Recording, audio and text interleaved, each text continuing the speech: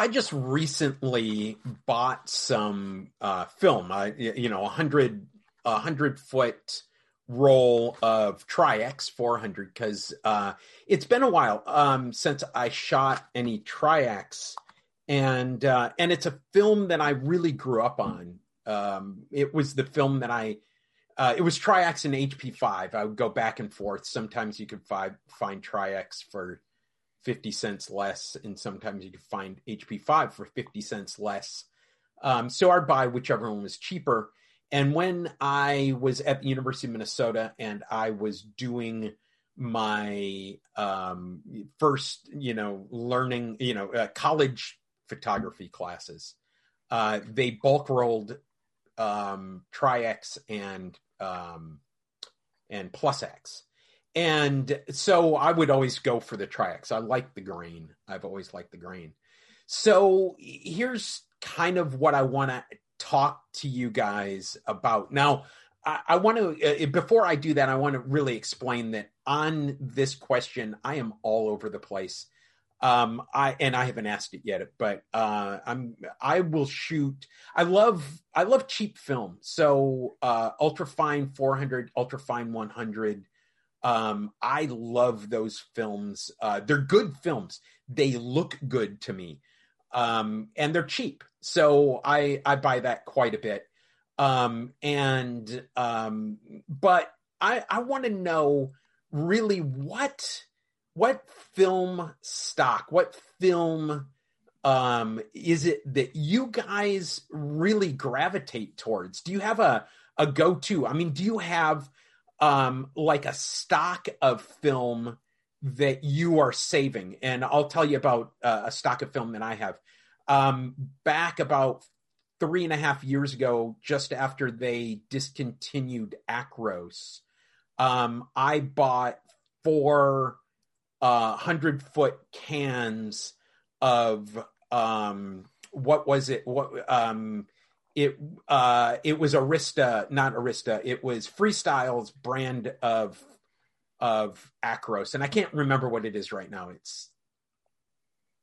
For some reason, Legacy Pro. That's what it was. Legacy Pro 100. And then I also got a couple of reels of a Legacy Pro 400, which is like 400 speed neopan. And I hoard those right now. I still have some of it in the freezer unrolled, or in bulk roll. And it's like I'm husbanding this resource. And because neopan 2 at $15 a roll is probably not going to serve me anywhere near as well as this frozen stuff that I have. So that's probably maybe the most premium that I have. But I want to know, what film stocks do you guys gravitate towards? And what is it? Is there anything that is discontinued that you would love to see brought back? Nick, why don't you hit this first? I know you talked with the Classic Lenses guys about pairing lenses with film, but and it can be different situations. Large format, you like this, all that. So ever since I started back into analog, so I spent years shooting slide film. Because it was what I had to do for my work. And it was also kind of what you did back then. Like even when I was traveling, right, slides were the thing. Like it was 35 millimeter. You wanted the best quality, and then you wanted to show a slideshow later. So it was the technology that I used for years. But after 10 years of digitally taking pictures, when I went back to film and suddenly was scanning it and dealing with it as a digital product to process, I fell in love with color print film. And so that's really almost all I shoot. I've shot a little black and white, but a few slides here and there, but it's color print film that I'm focused on. And the reason is because, I have a full darkroom in my computer, so I can really get the color and the high resolution, get all that stuff out of the film. And in the past, when I just got, drugstore prints, I missed all that. I didn't understand like what the film was even for. It just seemed like a waste of time.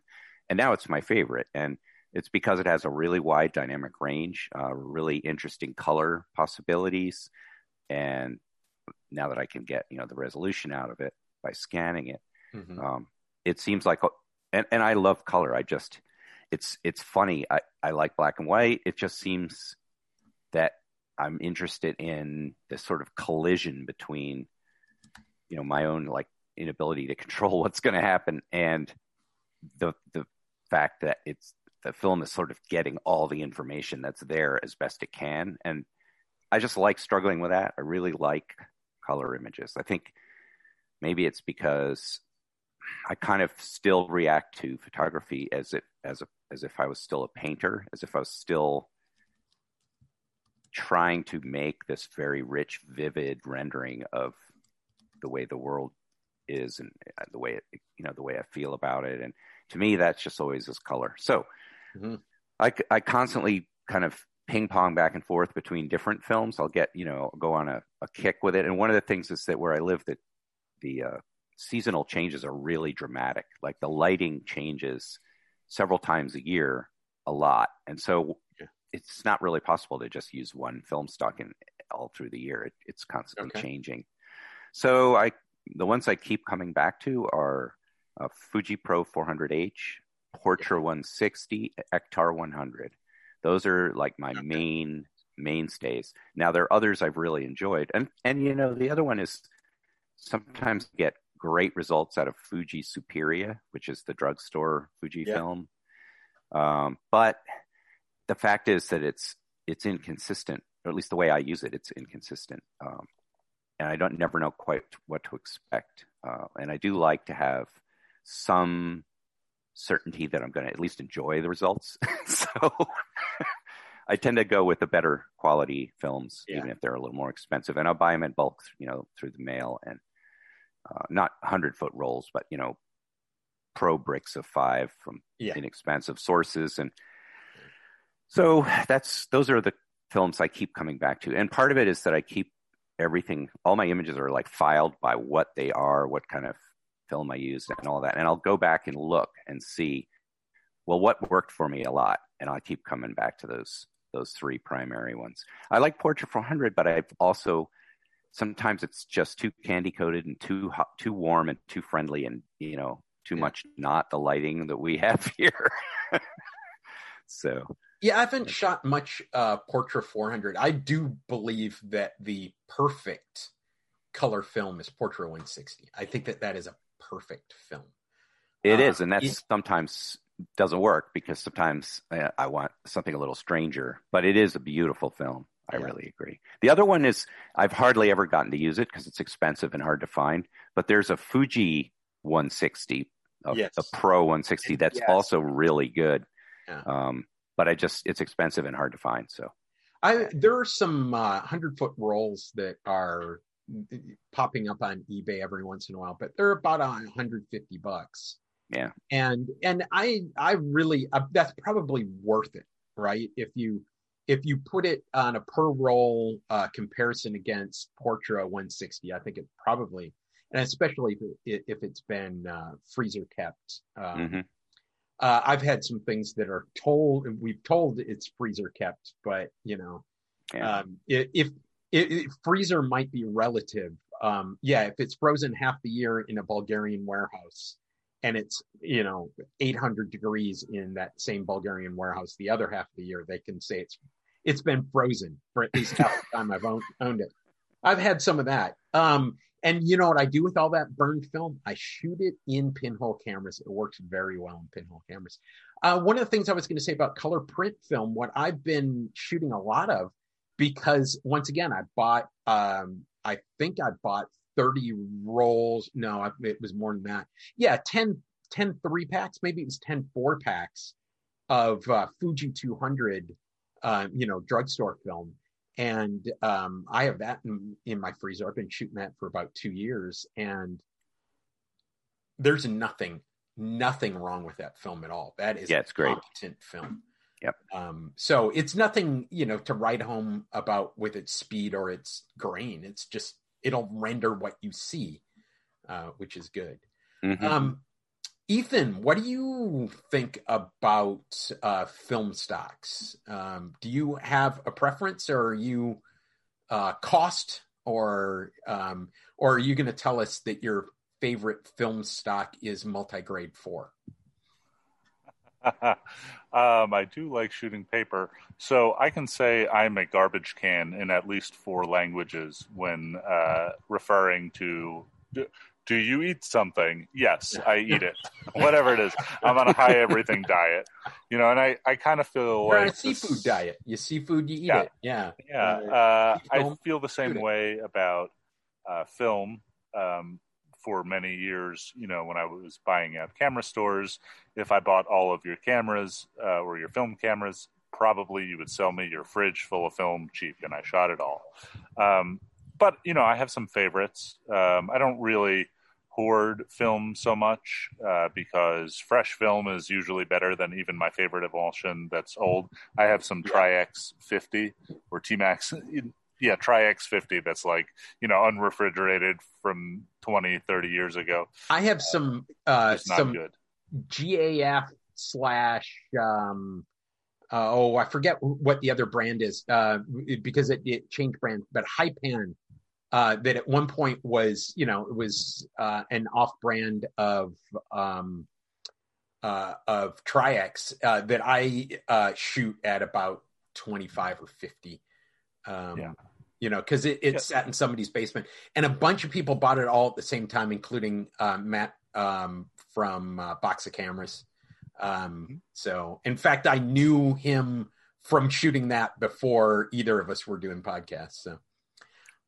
So I do have about 20 rolls of the old Fuji Acros that I bought when it was discontinued, and I thought, well, I'd like to at least try this stuff. I've always wanted to try it, and so it's sitting in the fridge. I finally shot 3 rolls. It's 120.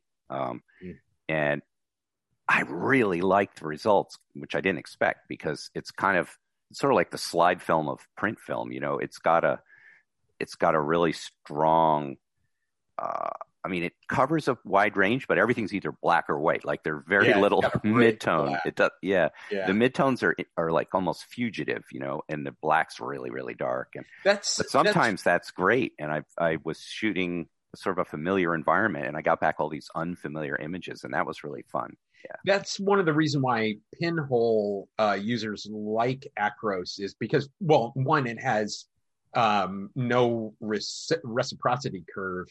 But the other one is, to me, one of the problems with pinhole is you get really low contrast in a lot of situations, and that just cranks that contrast up, and so you get, just straight scan is pretty solid. And I think the secret sauce of that film is that it gives you very high contrast without being harsh. Like somehow. Yes.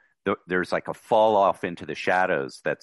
It's like passing out, Right. It says you don't quite know how it happened or when it happened, but it's dark now over here in this part of the picture. Shooting Acros is kind of like getting a good nod on, right? Yeah. Right. Exactly. Okay.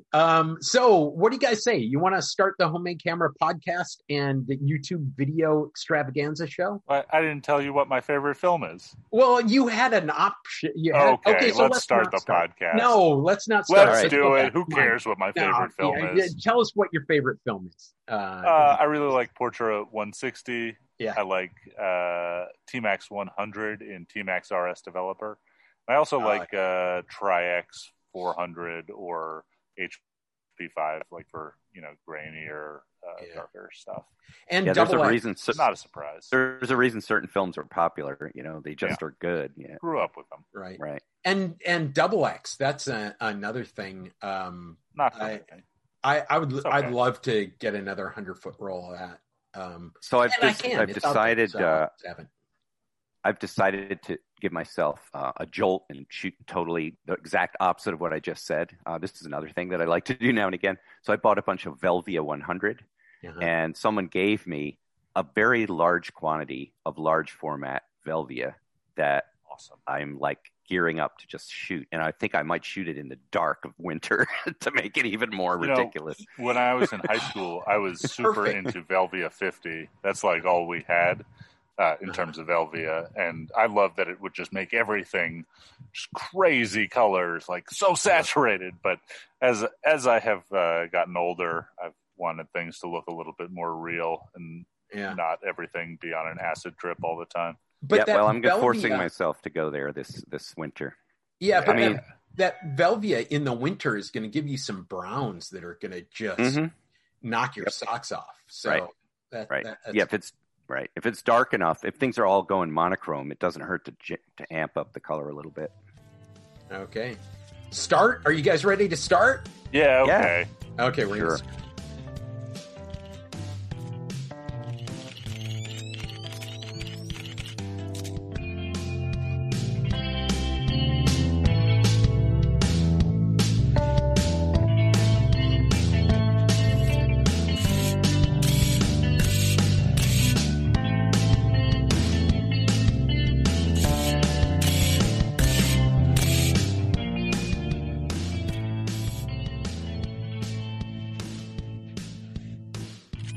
Okay, for you folks looking and watching on YouTube, what you're looking at is a lens. Now, this lens is made out of a paper towel tube and two achromat lenses that I got from Surplus Shed. So it's surplusshed.com. That's where I got them.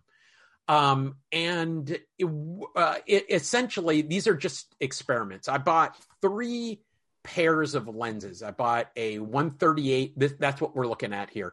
A pair of 138 millimeter lenses, a pair of, I think, 175s, and a pair of 250 lenses. And what it was all about is, if you guys listened to the large format photography podcast, the LFPP, in the last month, you guys are actually, I guess it would be a couple months ago by the time this thing comes out, but you heard Eric Mathey, and Eric Mathey is somebody who makes his own lenses, and he refers to them as dollar bill lenses, because early ones he just, in order to make a barrel, he got these, 2 lens elements. And in order to make a barrel, he rolled them in a dollar bill. So he talked a little bit about having a formula, and the formula will be in the show notes.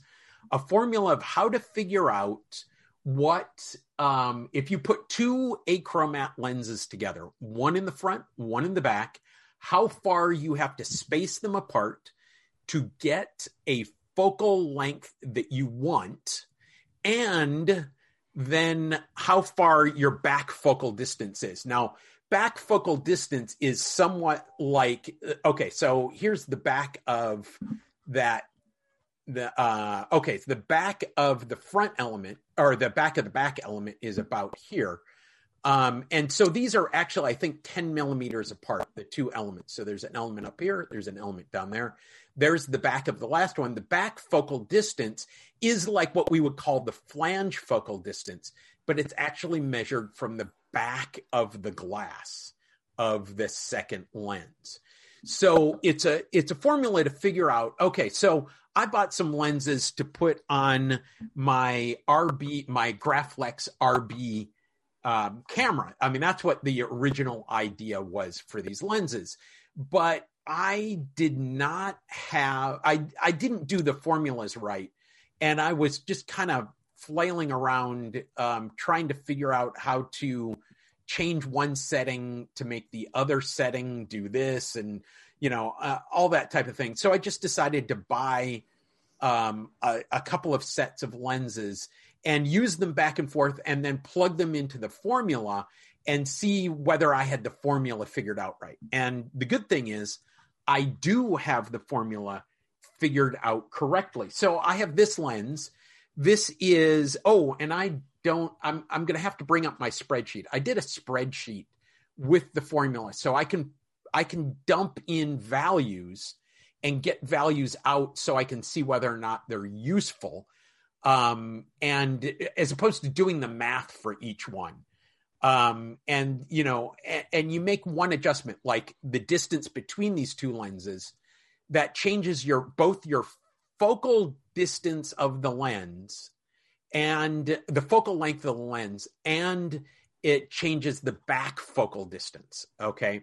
So those two things get changed, but it's not linear. It's not like if you add 10 millimeters here, it's going to come out and change it by 40% there.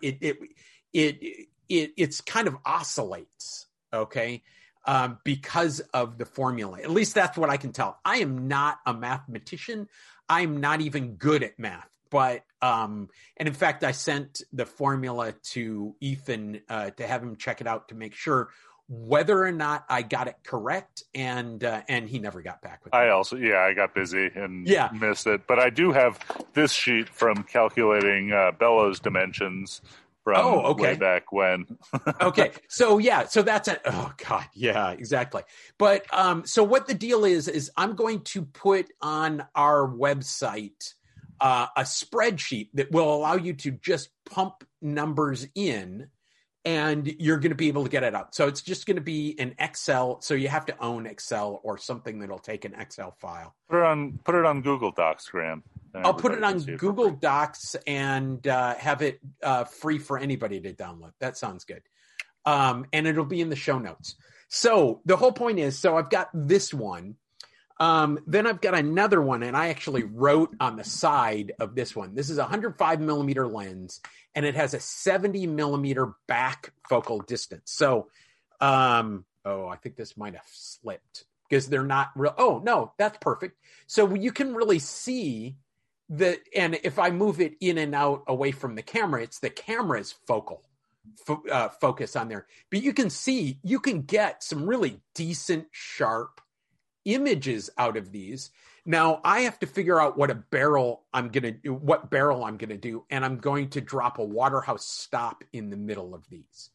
Dude, man, you have a 3D printer. I have a 3D printer. I just haven't designed these. These came on Tuesday, and I started messing around with them on Wednesday, and we are recording on Friday. So that's how new they are. And this material, by the way, the focal material on this is just some plastic that's frosted plastic that came with an iPad or an iPhone case that I got. So for the listeners that can't see the images, Graham is holding up to his camera a cardboard tube with two glass lenses inside it, spaced apart, and at the proper focus distance behind those lenses, there is a piece of frosted semi-transparent plastic stuck on the end of the tube to act as a ground glass. And so he can just point it, and it's like a little telescope, and you can see it, but you can see the image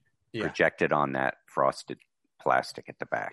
It's kind of like a lensed camera obscura, is what we're looking at here. And if you look, it's upside down. And then I have another one. I don't think that this one may or may not. Oh yeah, that actually shows pretty good. That one shows pretty good. These are two 250s that are sitting this distance apart. You can see, so they're sitting maybe 40 millimeters apart, and it's two 250s, and it's got a back focal of 120 millimeters. And the idea with this is, as I said, I was, my 4x4 Graflex, well, it's a 3x4 Graflex RB SLR. I was looking for lenses for this. I don't have a long enough back focal distance this would interfere. I need to be about 150 millimeters. And so these lenses will not work with that camera. But it will work with another camera, and I have no idea what I'm going to do with these. But I just wanted to say one of the things that when we started this podcast, and I'm going to go back to I'm no longer holding up lenses, but when we started this podcast way back, however long time ago it was, one of the things that I wanted to be able to do was to make lenses. I wanted to be able to, build shutters and build lenses and, essentially do the whole thing. And this gets me a little bit further down. So first of all, total thanks to Eric Mathy. And he is at Eric Mathy. I'll have him in the show notes, but at Eric Mathy and that's Maeric. Let me make sure. It's ERIKMATHY on Instagram.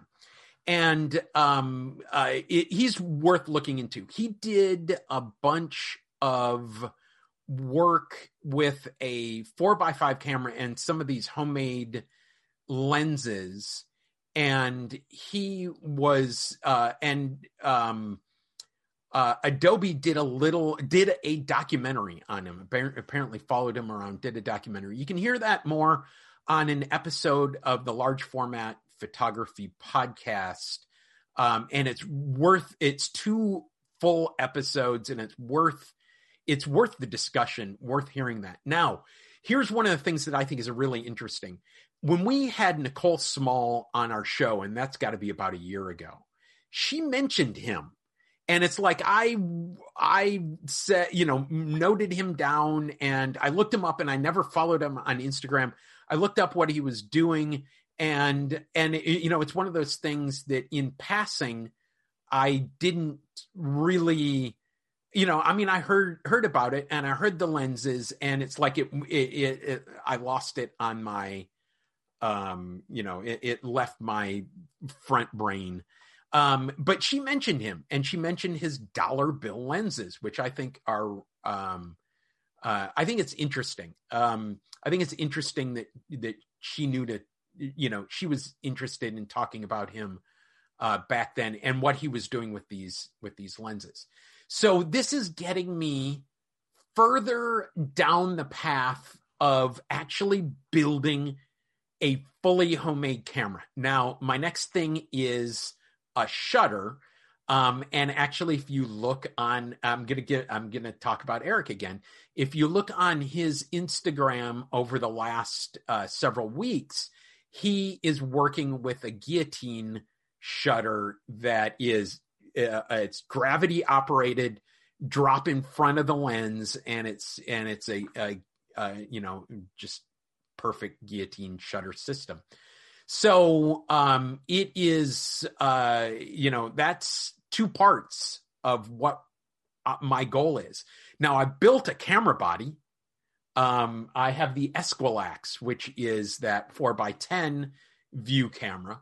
And I have other camera bodies, of course. I can certainly put one of these cameras on a Kraken or one of my other, here's the Kraken 645. The different versions of the Kraken, I can do that, but I'm getting closer to this goal of building a fully functional, pretty highly featured camera. So I'm really excited about that. Let me talk a little bit about these lenses. Each one of these lenses, these lens elements, and the formula, I don't know if they only work with achromats, but that was what Eric talked about. But when you search for lenses on Surplus Shed, you can search by type, and achromat is one of the types that you can search via. And once again, I think that it's worth looking for. Do you guys are you guys excited about possibly going down this path too, or are you going to just? I'm halfway down that path in a project that's waiting on the laser cutter. But you said that on your something project, and I talked over you. Yeah. I mean, I have it in 2 shelved projects. I have a drawer full of achromat lenses for building rapid rectilinears and such. But is that what these things are called? Rapid rectilinears, if they're too. Yeah. So I mean, there's a bunch of different names, but like there's names for different lens formula. So an achromat is two elements back to back that correct a bunch of chromatic aberration, right? And you put two of them together and they correct a lot of other aberrations. And actually, I would say like the dual achromat or rapid rectilinear is probably like one of the first reasonable lens designs. So the interesting thing about it is because it takes advantage of symmetry rather than asymmetrical lens design, which requires a ton of math and really a computer, you can build some pretty reasonable rapid rectilinears with off-the-shelf parts because you just need two of something, whatever they are, and the math is pretty simple rather than building something like a planar, which is semi-symmetrical, but you need a lot of different matched elements that you might not be able to get off the shelf. And I think the way to describe why that works is that a symmetrical lens basically takes the light, does something to it, and then you run it through its copy, and that undoes the same things that you just did and kind of brings it back into the realm of normalcy. That's obviously an oversimplification, but I think that's sort of the key is that whatever you did to the thing with the first lens, you can undo with the second one without, as you say, having to do a ton of math.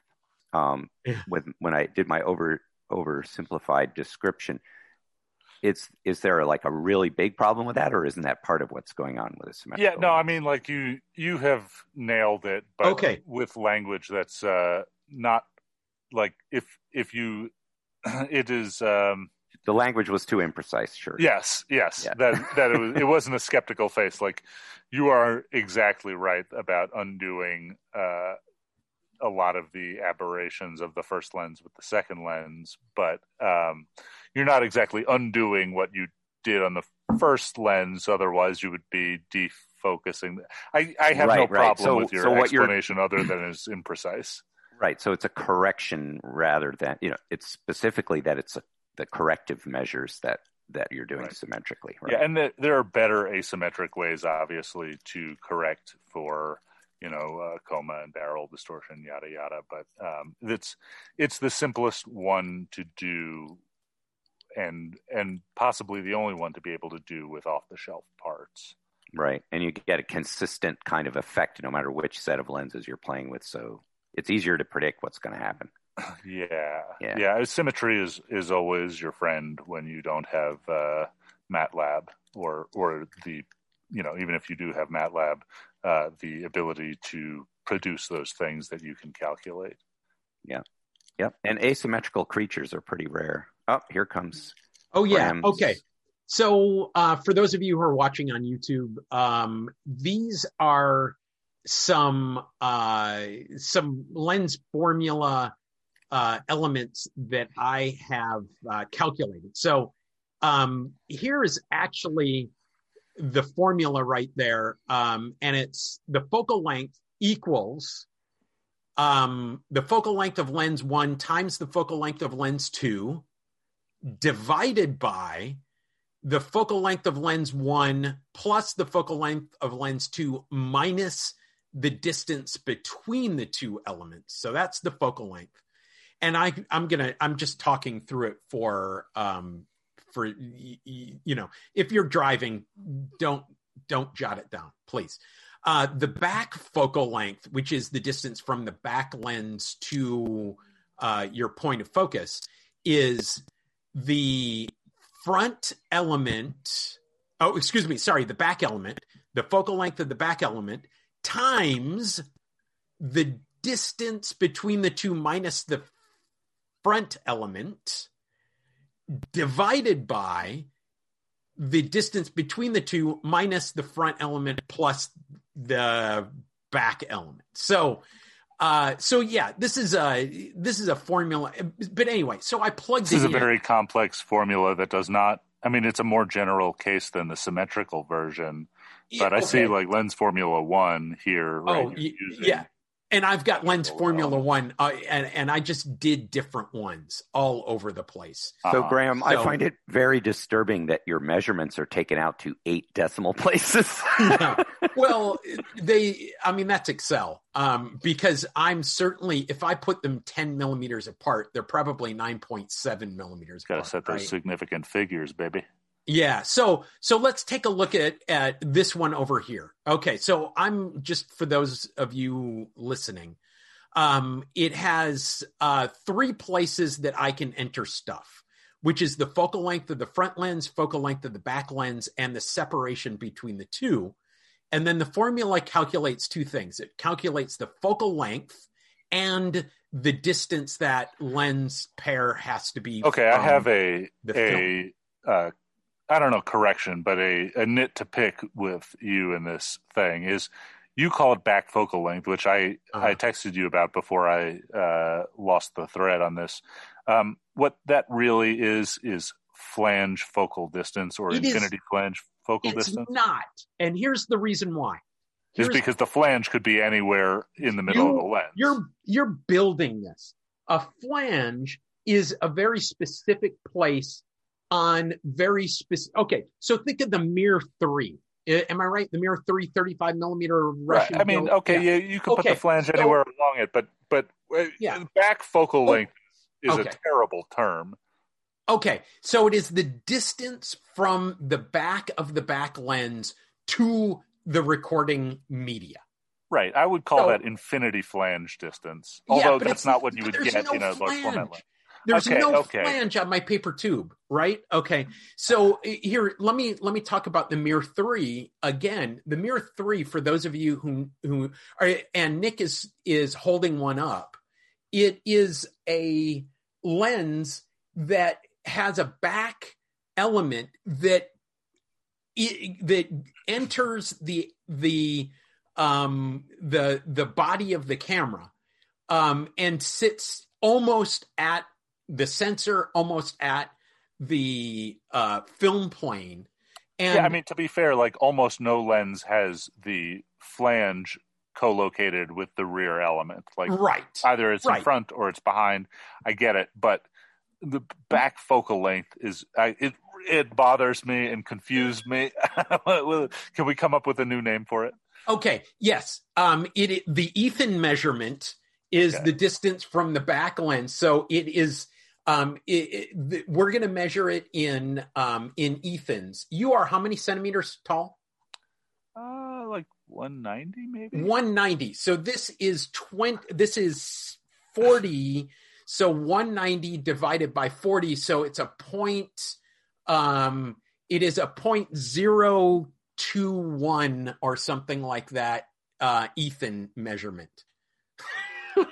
Okay, so let's get back to the way the formula works, and you can call it whatever you want.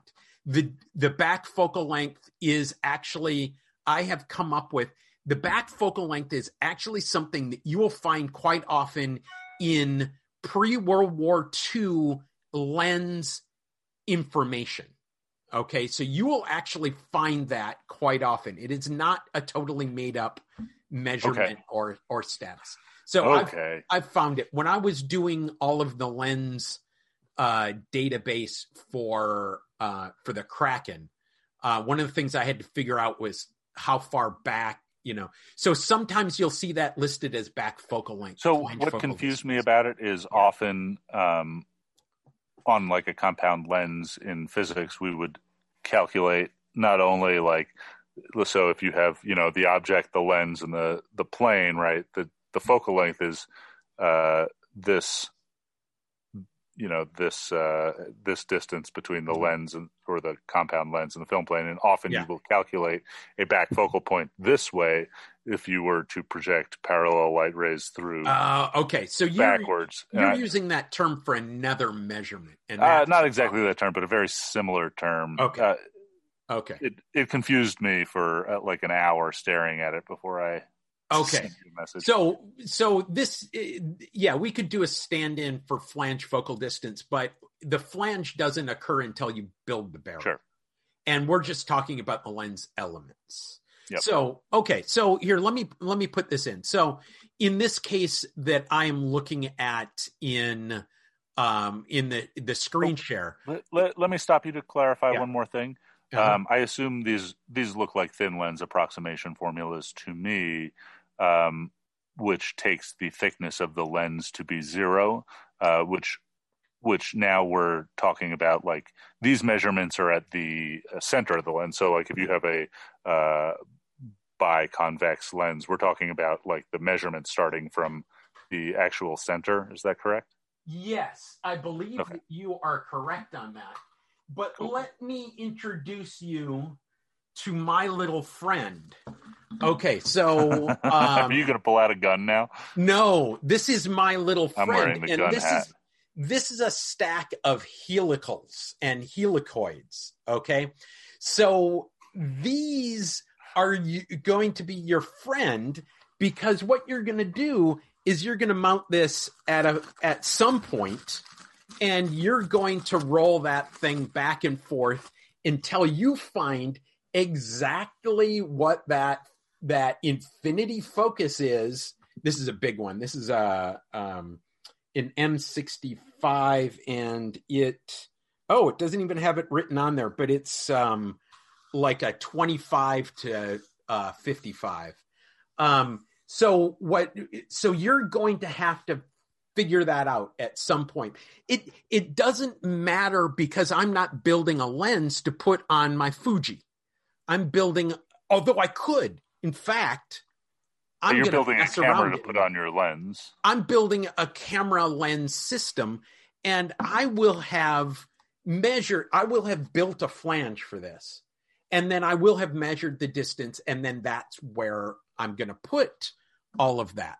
So can you quit quibbling and just let me show my little toy? Yes. Okay, thank you. Let's see. Hey, Nick, your video's out. So, let's continue. Okay. Do you guys see my screen, right? Yep.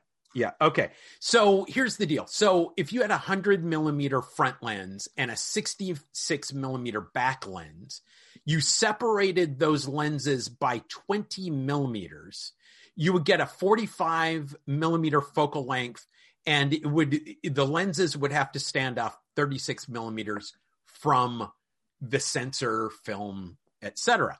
But this is the thing that I've been playing around with, because I had to kind of figure it out. So if I change that 20 to 10, this goes 2 millimeters up, and that goes 3 millimeters down. Here, I'm going to take it back to 20. Okay. So, and what I said, okay, so the focal length, when I reduced the distance by half from 20 millimeters to 10 millimeters, the focal length of that lens went from 45 to 43. The back focal length went from 36 to 34. So if I do 40, predict what that's going to be, Ethan. Dude, man, you need ZMAX. These so it's are. I don't need ZMAX, because this is ballparking.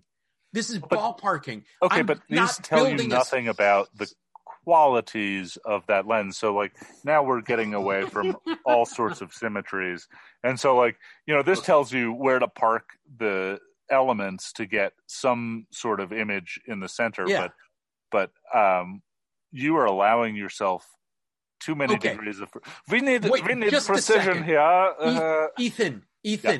I am very interested to hear what it is that this does not do, but hold on, let me go through the formula. Okay. And then tell me what is. So if I went from 20 to 10, and the focal length goes down by 3, and the back focal length goes down by 2, if I go from 20 to 40, I would say the focal length should go up by 3, so that should be a 48, and the back focal length should go up by 2, that should be a 38. And it's not. It goes the other direction. Okay, so now this is a 52 millimeter lens, and it has a back focal length of 31. So what I was trying to say is there's some oscillation. And that's what this calculator is really good at figuring. So if you want to play along at home with this system, we go to, and I'm Surplus Shed.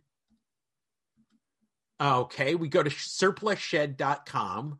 I am going to do a new screen share. So here is my formula set. I'm going to do Lens Finder on Surplus Shed. I'm going to choose an achromat. I'm not going to worry about the diameter, but the bigger diameter. Wait, Graham, can you just, for a quick second, pull up your formulas again? Yeah, I will in just a second. But the focal length, I'm going to, actually, let's do it by diameter.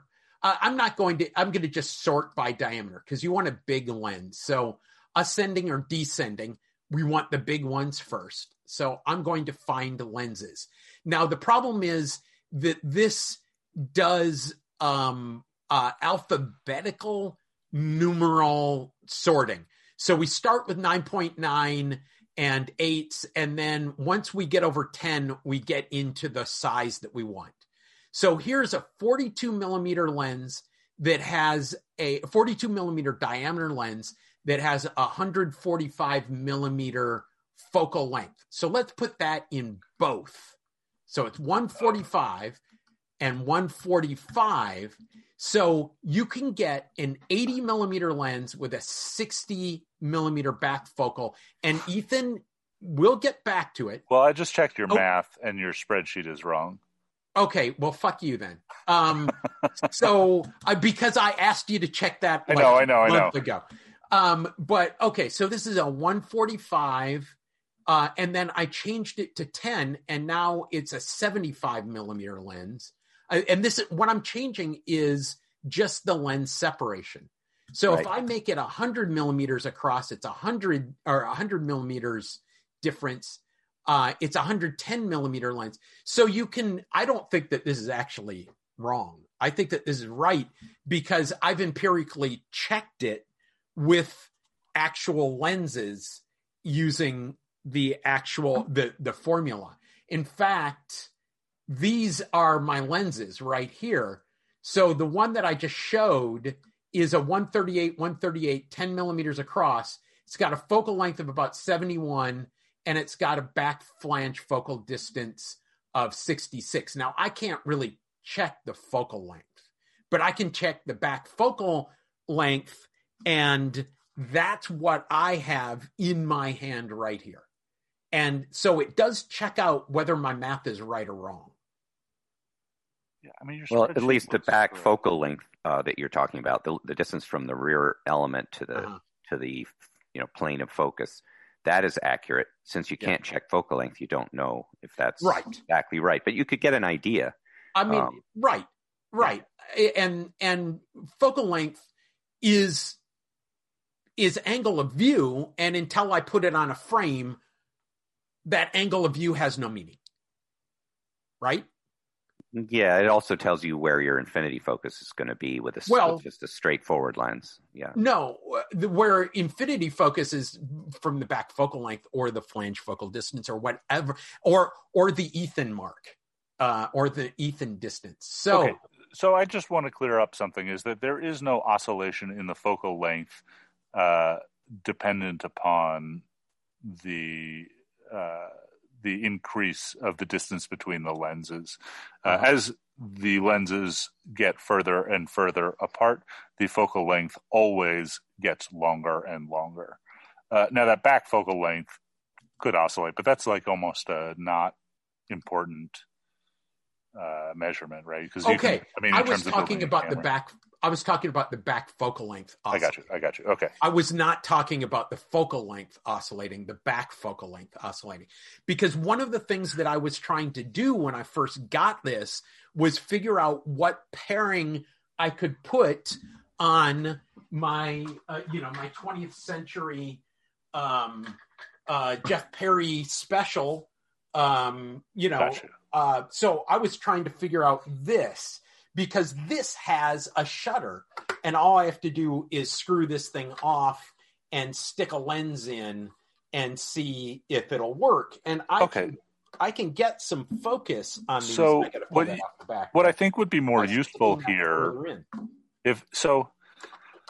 I know it's been a long time since a lot of us have done like high school algebra, but what would be more useful? So what you have is like you have focal length in terms of back focal length, but really you want back focal length in terms of everything else. Let's say no. So in other words, if you want everything else in terms of back focal length, right? That you can make one a fixed. Oh yeah, I want the formula to say I want to be able to type in back focal length and or the distance from the lens to the sensor. Right. And that back focal length, we'll call it that, is important on this because your element can't stick back further than a certain distance because it hits the mirror, correct? Right. Yeah, it hits the mirror on that particular lens. So that's, God, feels like I'm cross-threading that. I'll put that in a little bit later. But so that's what we're trying to, but anyway, so I have a formula that figures out some of that information. Mm-hmm. So yeah. So I think I think that there's something valuable here. And I think that there is something that will be that other people can use to help figure out what we're doing. So Ethan, here's the deal. I sent you that spreadsheet. If you can get it so that I can type in what focal length I need and then I can mess with the other numbers, then that would help me out a lot.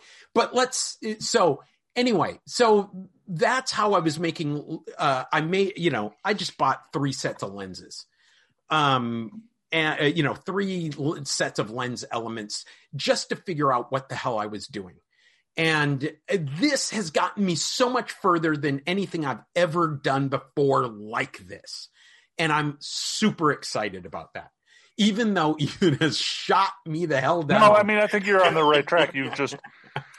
You've allowed yourself already too many degrees of freedom to take advantage fully of symmetries, and you're playing around with those variables in a way that you're reintroducing a lot of the lens aberrations that, normally if we're trying to go up the fidelity curve here, you would not want to reintroduce.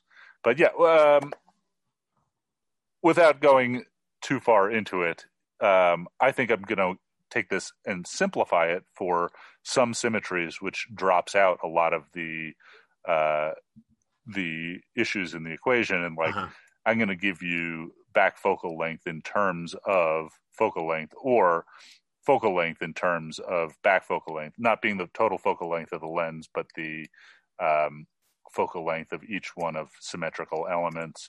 I think 1-to-1 variables makes this extremely easy, and also will do the best given a pair of achromats at eliminating. I'm all for that. What I part of the deal is, I bought these things as experimentation, and I am perfectly happy putting together a camera and a lens package that's all done from empirical observation for this. Now, the idea is we want to be able to predict, and we want quality results, and anything you can help me with on that, I'm more than thankful for. So, so that's the, so we'll have to see how this goes. And we'll have to see, what I can build and what I can't build. But to me, I'm torqued. I'm excited about this. So that's what I've got. I'm also excited about this. I think you're going down the right track. I don't love that you're about to expose a project that I've been working on to the masses to compete with me, but also in spirit, I love it and will help. Yay! Yeah, but you see, I won't go on 800 podcasts to support it. So, it's just we'll our little secret. Yeah, Yeah, I mean, all of this is available. Yeah, exactly. It was invented in the 1800s. Yeah, right. Exactly. By John Henry Dallmeyer. Okay. Oh, you mean the achromat is? Is that what you were saying? No, the achromat is much older. The achromat's like a really standard telescope lens, which is why it's available to a lot of people. So this is like 14th century technology. No, I think... when was the first von Leeuwenhoek glass droplet microscope? Is the first glass lens technology, I think. That's in that 17th century, maybe 18th. I think it's pretty old. 18th century. My lens history is not good, but they've had achromats for a long time. 1866 is when they had the rapid rectilinear or the aplanet.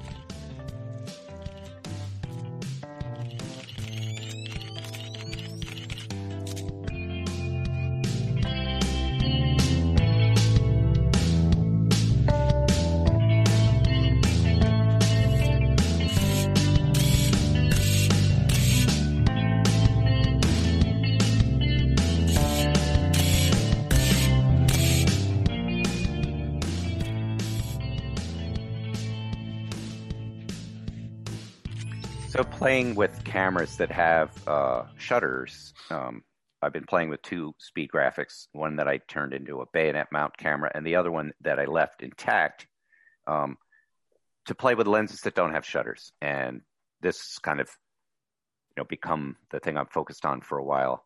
And this particular camera is a 3.4 Speed Graphic, so it's the in-between size that you can't really find much film for anymore. It's the adolescent Speed Graphic, right? But it's a cool camera because it's much more compact than the big 4x5, but it has a long bellows throw and a reasonably large lens board that you can attach a pretty big lens to. And I've been playing with old medium format lenses and barrel lenses and things that you can get cheaply but have really interesting optical characteristics. And I wanted to shoot on medium format film. So I sent away to 20th Century Camera for this plastic 3D printed 4x5 back that screws right onto a 3x4 camera. And Graham has something similar on his reflex. Yeah, we got those from Graflex. We got those from 20th Century Camera. Yeah. Jeff Perry? When he sent it to me, when Jeff Perry sent me this, there was a surprise in the package. There was a hand grip designed to bolt right onto the side of a Crown graphic or a Speed Graphic. However, his was based on the older style cameras, which he had. He didn't have a pacemaker Crown graphic, which are kind of the pinnacle of the Graflex line, and they have certain advantages. And they have slightly different layout. And so I gave him some feedback, and he then made this one that fits perfectly on either 3x4 or 4x5 Crown and Speed Graphics. It's got a clever system that makes you only need one bolt on the side tripod mount, and it fits really well. It has a cold shoe built in. It has a trigger, place to put a cable release in it. It's got a strap that's adjustable. It's a very, very handy, useful thing that a lot of people may want to use on these cameras. Even if you're using these cameras on a tripod, it's handy to have a good, solid way to grab it and adjust it. When you're working your ball mount or whatever on the tripod. Okay. And we should point other out thing about is in Pro Red. Oh yes. It's definitely more pro. It's more in pro. red. Yeah. The first one was black. I like the red one. So it's a very handy thing that I'm glad to have. It's kind of nice that it has a flash shoe on it, because I like to I used to like to use viewfinders on these cameras. So that leaves the middle of the camera free for a viewfinder. Anyway, it's a super handy thing. The other change in this design is that this 4x5 back is offset to center roll film right on the middle of the lens. So it means that if I'm using, say, a a lens designed for 6x6 film, it'll take, advantage of every bit of the image circle. So that gives me the chance to start using lenses that don't have shutters. And I'm making various special custom lens boards for the camera. Here's an example of one which has a Mamiya 645 extension ring just glued into a standard lens board for this camera with epoxy putty. But I also shaped the cut I made in the aluminum so that it locks onto the flanges of the bayonet mount on the Mamiya 645 extension ring, which makes it quite a strong connection. Now, with this particular camera, I can't hit infinity focus with Mamiya 645 lenses. Their flange back distance is too short, but it is an incredible... flange back or is flange, it the flange back? Distance? Yeah, okay. No, flange back. The flange being the lens board, okay? But the advantage of that, what's great about using those lenses on this camera is it's a macro machine. The 12-inch bellows throw on it is just like having a macro bellows. What's the minimum? What's the minimum flange on that? On this particular camera, I think it's right around 60 millimeters. So it's theoretically going to work, but because the way the lenses mount on the lens board, they get a little too far away. It doesn't quite get infinity focus with those. It's fine for, the longer flange back distances like Kiev 88 mount. And I'm making a lens board for that. And it's fine for all but the shortest of medium format system camera lenses. And also for barrel lenses, I think you can start right around 60 or 70 millimeters with those, depending on how they mount on the board. Anyway, that's plenty for the size of film I'm using. It's going to be mostly normal lenses and longer when you get to barrel lenses, but for system lenses, you can use really wide angle lenses, and that's convenient. It's something I'm going to really have fun playing with. And again, have you taken it out and shot it yet? Oh yeah, I have, and I've gotten some film back, but most of my experimental film still needs to be developed. And I haven't used it with the new back, which is going to change. Mm-hmm. It's going to open up more possibilities. And then the Speed Baby is set up perfect for the Mamiya 645 lenses. So I already have essentially the same thing for that. Now this will also take 4x5 sheet film, and it will only expose a 3-inch by 4-inch or 3¼ by 4¼ inch piece of that. But that's still a really good size negative. And there are quite a few emulsions available in 4x5, whereas there's only 1 or 2 available in 3x4. So, you waste a little bit of film, but you can shoot a pretty good sized negative. So I'm going to try some of this 4x5 Velvia that I have with some of these kind of mid-century system lenses, especially the Russian ones, which I really like playing with. So it's basically a test bed and experimental camera. It's handy to have the bellows, because you can just throw something on it and immediately put it in focus and see what it does. Look at the image circle. That's another thing that's nice about putting a big ground glass on it, is that you can see more of what the lens does immediately. So that's useful. All right. So what direction are you going with this? Are you planning any other mods or anything? You're not going to hack this one apart like you did with the babies, right? Right. This one I'm going to keep exactly as it is. Okay. The one the little Speed Baby or Baby Speed graphic that you sent me, I am going to probably modify, but I'm still playing with a couple different ideas to see what that does. But another thing that kind of this led me to was to start looking at very old barrel lenses. So there are lenses off very old cameras that have no shutter, or had a very primitive shutter in the original version. And some of them are really, really interesting optics and nothing I could play with before. So that's another thing that I'm getting into. And the other camera that I have that has a built-in shutter is the digital camera. And the shift stitching device lets you use a pretty big piece of the image circle. And so all these same lenses are going on that system as well. So that's another way to use these older lenses. that's kind of what I've been planning for my next, my next round of experiments, and all the pieces are finally in place. I wanted to point out, if you're messing with your adjustable lenses with a M65 helical, you can get an adapter and put those right on your Fuji if you want to. That RAF camera out of Moscow makes they make a really well machined aluminum Fuji to actually the one I have I have a Mamiya 645 to M65 piece of metal that they sent, which I then put on a Fuji to Mamiya 645 adapter. So you can lock these different things together and start using a few lenses on a zillion different cameras. It's kind of the opposite. Most people have one camera and a bunch of lenses, and I'm kind of going the other way and have a limited selection of lenses and put them on the largest number of possible different kinds of cameras. So it's sort of an upside down system, but I like it. Okay. Let's see what we got. Nope. Oh, you can barely get an image. Oh yeah, there we go. There's my neck. I'm free lensing with that on there. Okay. I should have done that in my section. But somewhere out there, there's a focal. See, look at that. Look at that. I look like Don Cherry.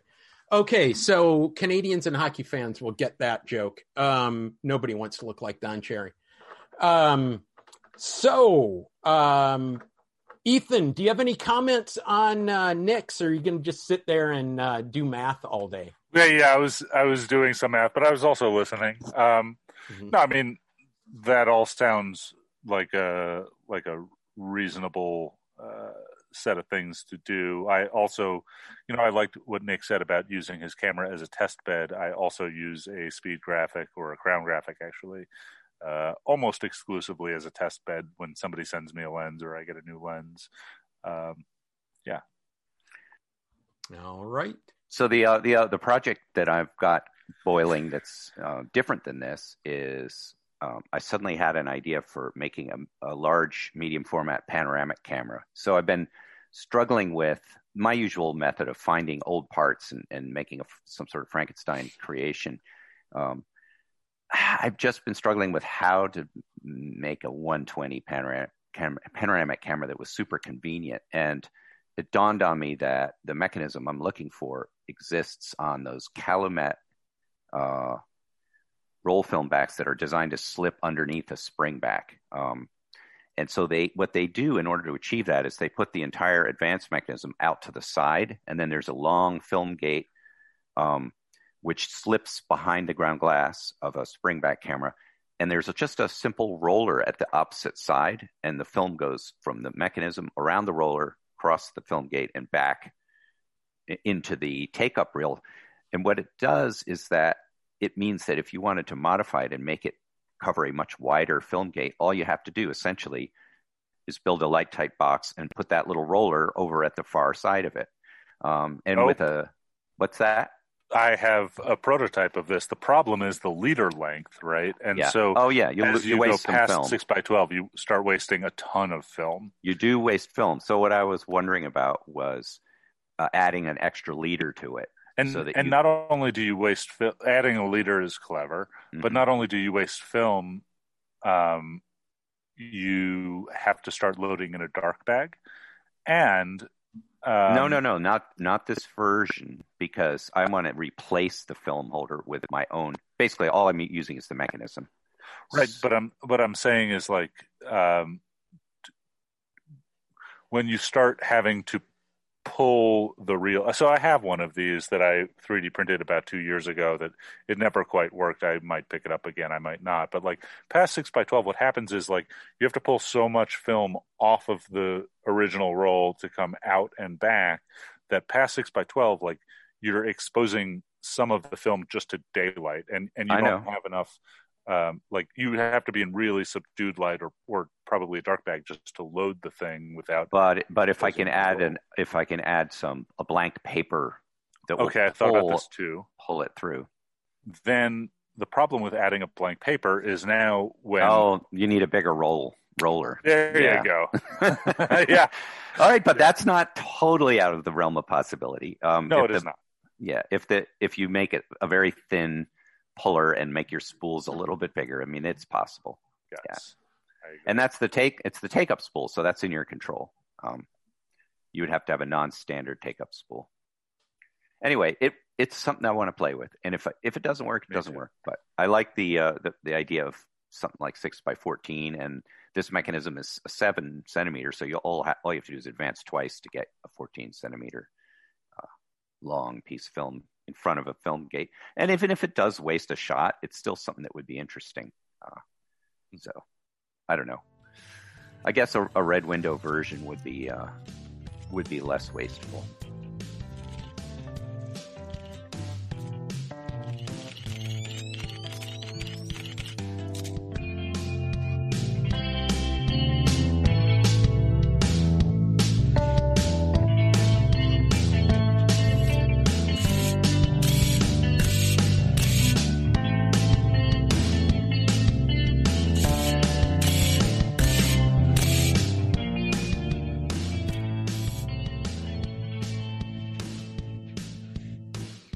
There have been a lot of people who've been asking lately, hitting me up on Instagram and stuff like that about the zine. I am spearheading the Homemade Camera Zine 2020. I'm a little bit behind.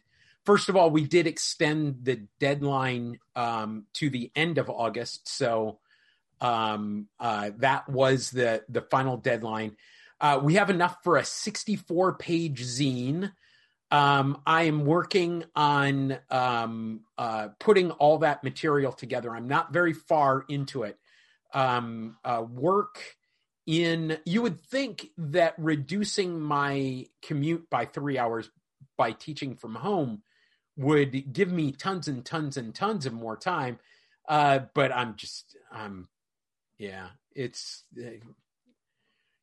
okay. So the home teaching COVID situation's not absolutely wonderful, but so I'm a little bit behind, but I hope to catch up in the next month. So the plan at this point, we will have more on this. This has not been finally decided. The plan on this point is that the zine will be available from an on-demand printer. We send you to the printer, you order it, they print it, they send it to you. And that's the way it will work. That is one of the options. The other one is go through Mixam, and God, Mixam really needs to do an on-demand. But we go through Mixam, and I fulfill them. You will regret that. Well, not only that, but it will get to you a lot quicker if we do this on-demand thing. And also it'll be way, way, way cheaper for international customers, right? Yes, because it doesn't have to go ship to you, and then last year our UK customers or members wound up paying more for shipping than the actual zine cost. It was expensive to them, and I think I wound up losing $40 when all was said and done. Yeah. I think on demand will make it cheaper for everybody and maybe slightly more expensive for Americans. But that's how Ethan does a fundraiser, 40 in the hole. Yeah. Okay. So anyway, that's coming along. That is coming along in the future. I also have another announcement, and this is this is just something for me to talk about, having to do with Darkroom. I built out a Darkroom. I got from my neighbor who lives across the street. His brother had in storage from about 1995. A big 4x5 Omega enlarger and another smaller enlarger, and tons of stuff. And I spent, 6 months working in the darkroom and doing darkroom stuff and doing things like direct positive, black and white on paper stuff. And I've come to the conclusion that I should have remembered I'm not good at the darkroom. And it turned out to be no, it's not baloney. I'm a crap darkroom printer. And it has a lot to do with the fact that I don't think I have the patience for the darkroom. I don't have the patience for spending an afternoon to get one print. Dude, you are so off-brand right now. Yeah, no, I'm not off-brand. I'm directly in what I know about myself. So the whole thing is, if you live in Northeast Florida, and I'm going to define it, Jacksonville to Ocala and St. Augustine or Daytona to Gainesville. That's the space. I will be giving away a 4x5 enlarger. So email me, Graham@Homemade Camera. Graham@Homemade Camera. What a nice guy. Graham@Homemade Camera. It's going to come with some other stuff. It's not going to be a full, complete dark room. I'm going to keep some of the trays, some of the other things, because I still have X-ray film to develop and Trey developing X-ray films. Especially Graham, 4x10 X-ray film. It's much easier. Yeah. So you had offered to ship me some RA4 chemistry. Yeah. But seeing as I'm going to put a laser right here, I would like you to hang on to that chemistry so that I can send you some things in the coming months that you probably don't want. Okay. Sounds good. Great. We'll pile that all together. And yeah, sure. Yeah, not a problem. We can do that. I bought RA4 chemistry to do reverse color prints, like Monsignor Ethan Moses. And who's our guy in England who does that? He's been on our show. Brendan Barry. And other people have gotten into that. I bought that. I bought a kit, and it's going to probably cost me as much to ship it anywhere as I originally paid for it with their, bulk shipping that prices that they can do. So I think I'm going to do a few things. I just sold a Leica CL and mailed that off today. I think that might go into a large format printer, or I might put that into something else. So, I don't know, maybe it'll be buying lens elements so I can figure out the back focal distance, Ethan.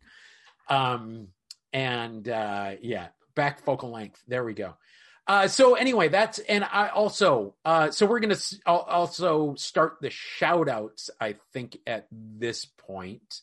Eric Mathy, at Eric Mathy, ERIKMATHY. I have a link to his Instagram and his in the show notes. I also have the formula that he gave me, even though Ethan thinks it's a stupid ass formula. No, I don't think it's a stupid-ass formula. I think it's the more complicated, generalized formula that makes things harder for you and also possibly harder to get. So also in the show notes will be the revised Ethan formula that he's going to provide us all. That's going to be a lot easier.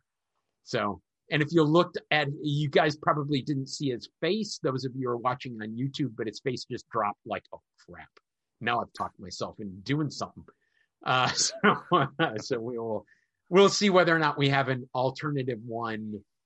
So, Ethan, do you have any shout outs? Anything? Yeah. Shout out to the Classic Lenses podcast for sending me this Make Bokake Great Again hat, which I cannot wear outside. And my girlfriend said to me that she knows it is a anti-Trump joke, but she still finds it repugnant, and so do I. So this will be the only time I wear this hat, but I really enjoy supporting the Classic Lenses podcast. We should note that we are recording this October, is it the 29th? October 20th? October 30th. Tomorrow is Halloween, which means that, you might think Halloween's the scariest night of the year, but November 2nd will most likely be the scariest night of the year in the U.S. This year, which is election day, or the last day to cast a vote. Who knows when we're going to know? Isn't that November 3rd? I'm depressing myself. The exorcism is November 3rd. Whatever, Tuesday. The Tuesday. See, I'm already putting it out of my brain.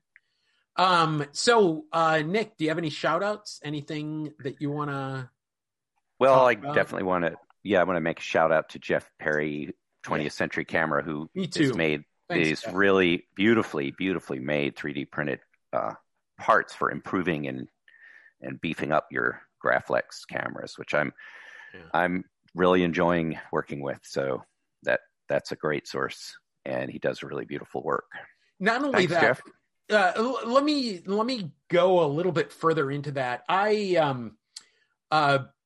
I just spent a little bit of time in the backwoods of North Carolina to get into a different mindset from my normal Florida existence. And oh my God, this year the leaves were incredible. Okay, so you can check my Instagram for that. But I took my Graflex RB camera, complete with the 20th Century modified 4x4 back from my 3x4 camera. It worked wonderfully. I did, it took a little tiny bit of getting used to. There are certain ways you have to set the camera down to not interfere with the back. But once I figured that out, oh my God, this is wonderful. I ended up shooting 22 film holders. 22 film holders, 44, maybe 11 film holders. And I don't know. I have a bunch of film to develop. I'm really excited to see how it comes out. A 4x3 revolving, RB, camera. These are SLRs. These are big SLRs. It's useless with the 3x4 back, but with the 4x5 back on from 20th Century Camera, oh my God, this might be one of my favorite cameras ever. It is certainly the second easiest way to shoot 4x5 after the Camerodactyl OG. Okay. So, but it's great. Hey, thanks for the plug. I wanted to note that I also talked to Jeff Perry, like when he put out those new backs. I think it was really, really clever. And it's the type of like clever engineering that like it's such a simple and slick solution. You assume that somebody just spent 5 minutes making it. But it's kind of like, the other day I was working on this drive coupler for a scanner that I'm working on. And I drew a drive coupler in 20 minutes. Like I knew it would work. And then I made a note to myself, like, this is going to be a pain to assemble and to adjust. And like, let me think about this. And then I spent 2 days kind of staring at the wall, like, thinking about it. And 2 days later, I drew a drive coupler that was, half as many pieces and much simpler for the user and much better to assemble.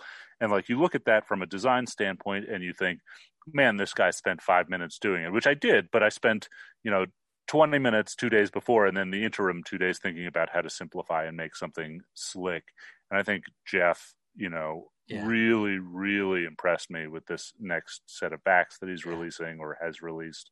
And by the way, go ahead. Sorry. He's just taken something that worked well and was like already a good product, but like he sat down and thought about it and sold, hundreds of them. And at some point they just like got simpler and could do, twice as many things. Yeah. And it was really impressive. So also I would like to shout out Jeff Perry for that exact same thing, even though I don't have one because I don't shoot those cameras. It's the Whistler principle. And Nick, you probably know about the Whistler principle. Whistler, the painter, the Whistler's mother guy. He painted a portrait of the wife of some New York social magnate, whoever it was. He walks in, looks at her for 10 or 15 minutes or something like it. It was an incredibly short period of time. Goes off and puts together a portrait. And, and he charges, I don't know, $4,000 or something in 1920. The guy says, how can you charge that much for this, for me, for this portrait? You only spent, 3 hours doing it, and sued him. And so it goes into, and Whistler's defense was, you are paying for the 3 hours plus my 35 years of experience. and that's what that is. Yeah, it takes 10 minutes to do it. You know, I mean, it's the classic, you know, the Beatles know 3 chords and, you know, and we know 4, so we're better than the Beatles. No, you didn't do with those 3 chords what the Beatles did. It's that kind of principle. So yeah, my kid could have painted that. Okay. Let's see. Nick, do you have shout outs? Have we asked you already? No. Yeah, that was my shout out to Jeff Perry. That's right. And kind of, I mean, that's all I have this week. There's more to talk about. Okay. So I'm going to talk a little bit about our, this is our November 8th show. Our November 21st and our December 7th shows may or may not happen. We're going to take a little bit of a break. We're going to try to record a couple of shows and get them in. But if you don't hear from us for a month, well, that would be, I guess, a month and a half until December 21st. Don't panic. We're still here. We're all 3 in time crunches. And so, you know, that's part of the deal is I'm going to put some of that time into the zine. I want to do some stuff with these lenses. Ethan has a laser beam coming in.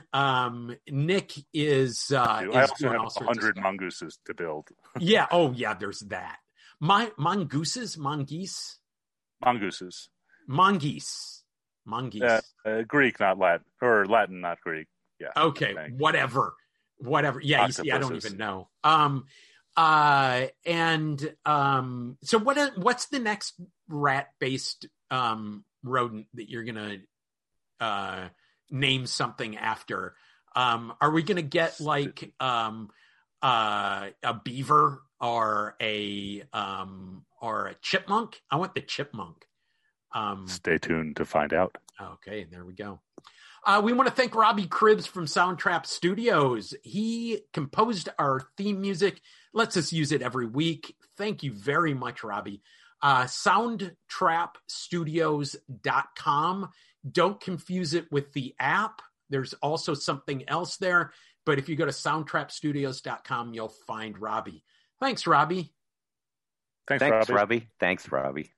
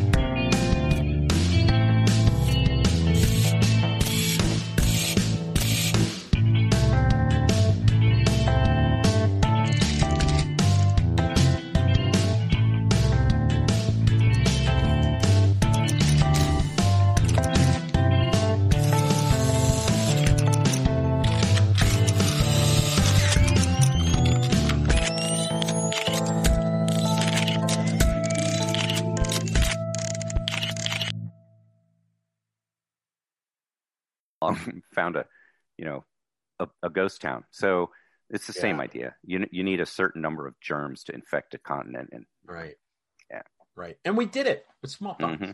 There you go. Okay. Oh, and the bitchin' handle, is that a 20th century handle? Yeah, or is that yeah. It was a surprise thing he sent me, and then I sort of critiqued it, and he refined it, and this is the final version. Jeff has a dog that looks like Trudy. Trudy's a pit bull lab mix. His dog Alex, I'm looking at the wrong camera. I need to turn my other camera so I don't look at it. So Alex is a Chihuahua pit bull mix. Nice. Wow. So, what the hell? Oh my God. I wiped out our end. I put the fucking end of that section in the wrong one. Fuck. No idea about your... Fuck. Okay.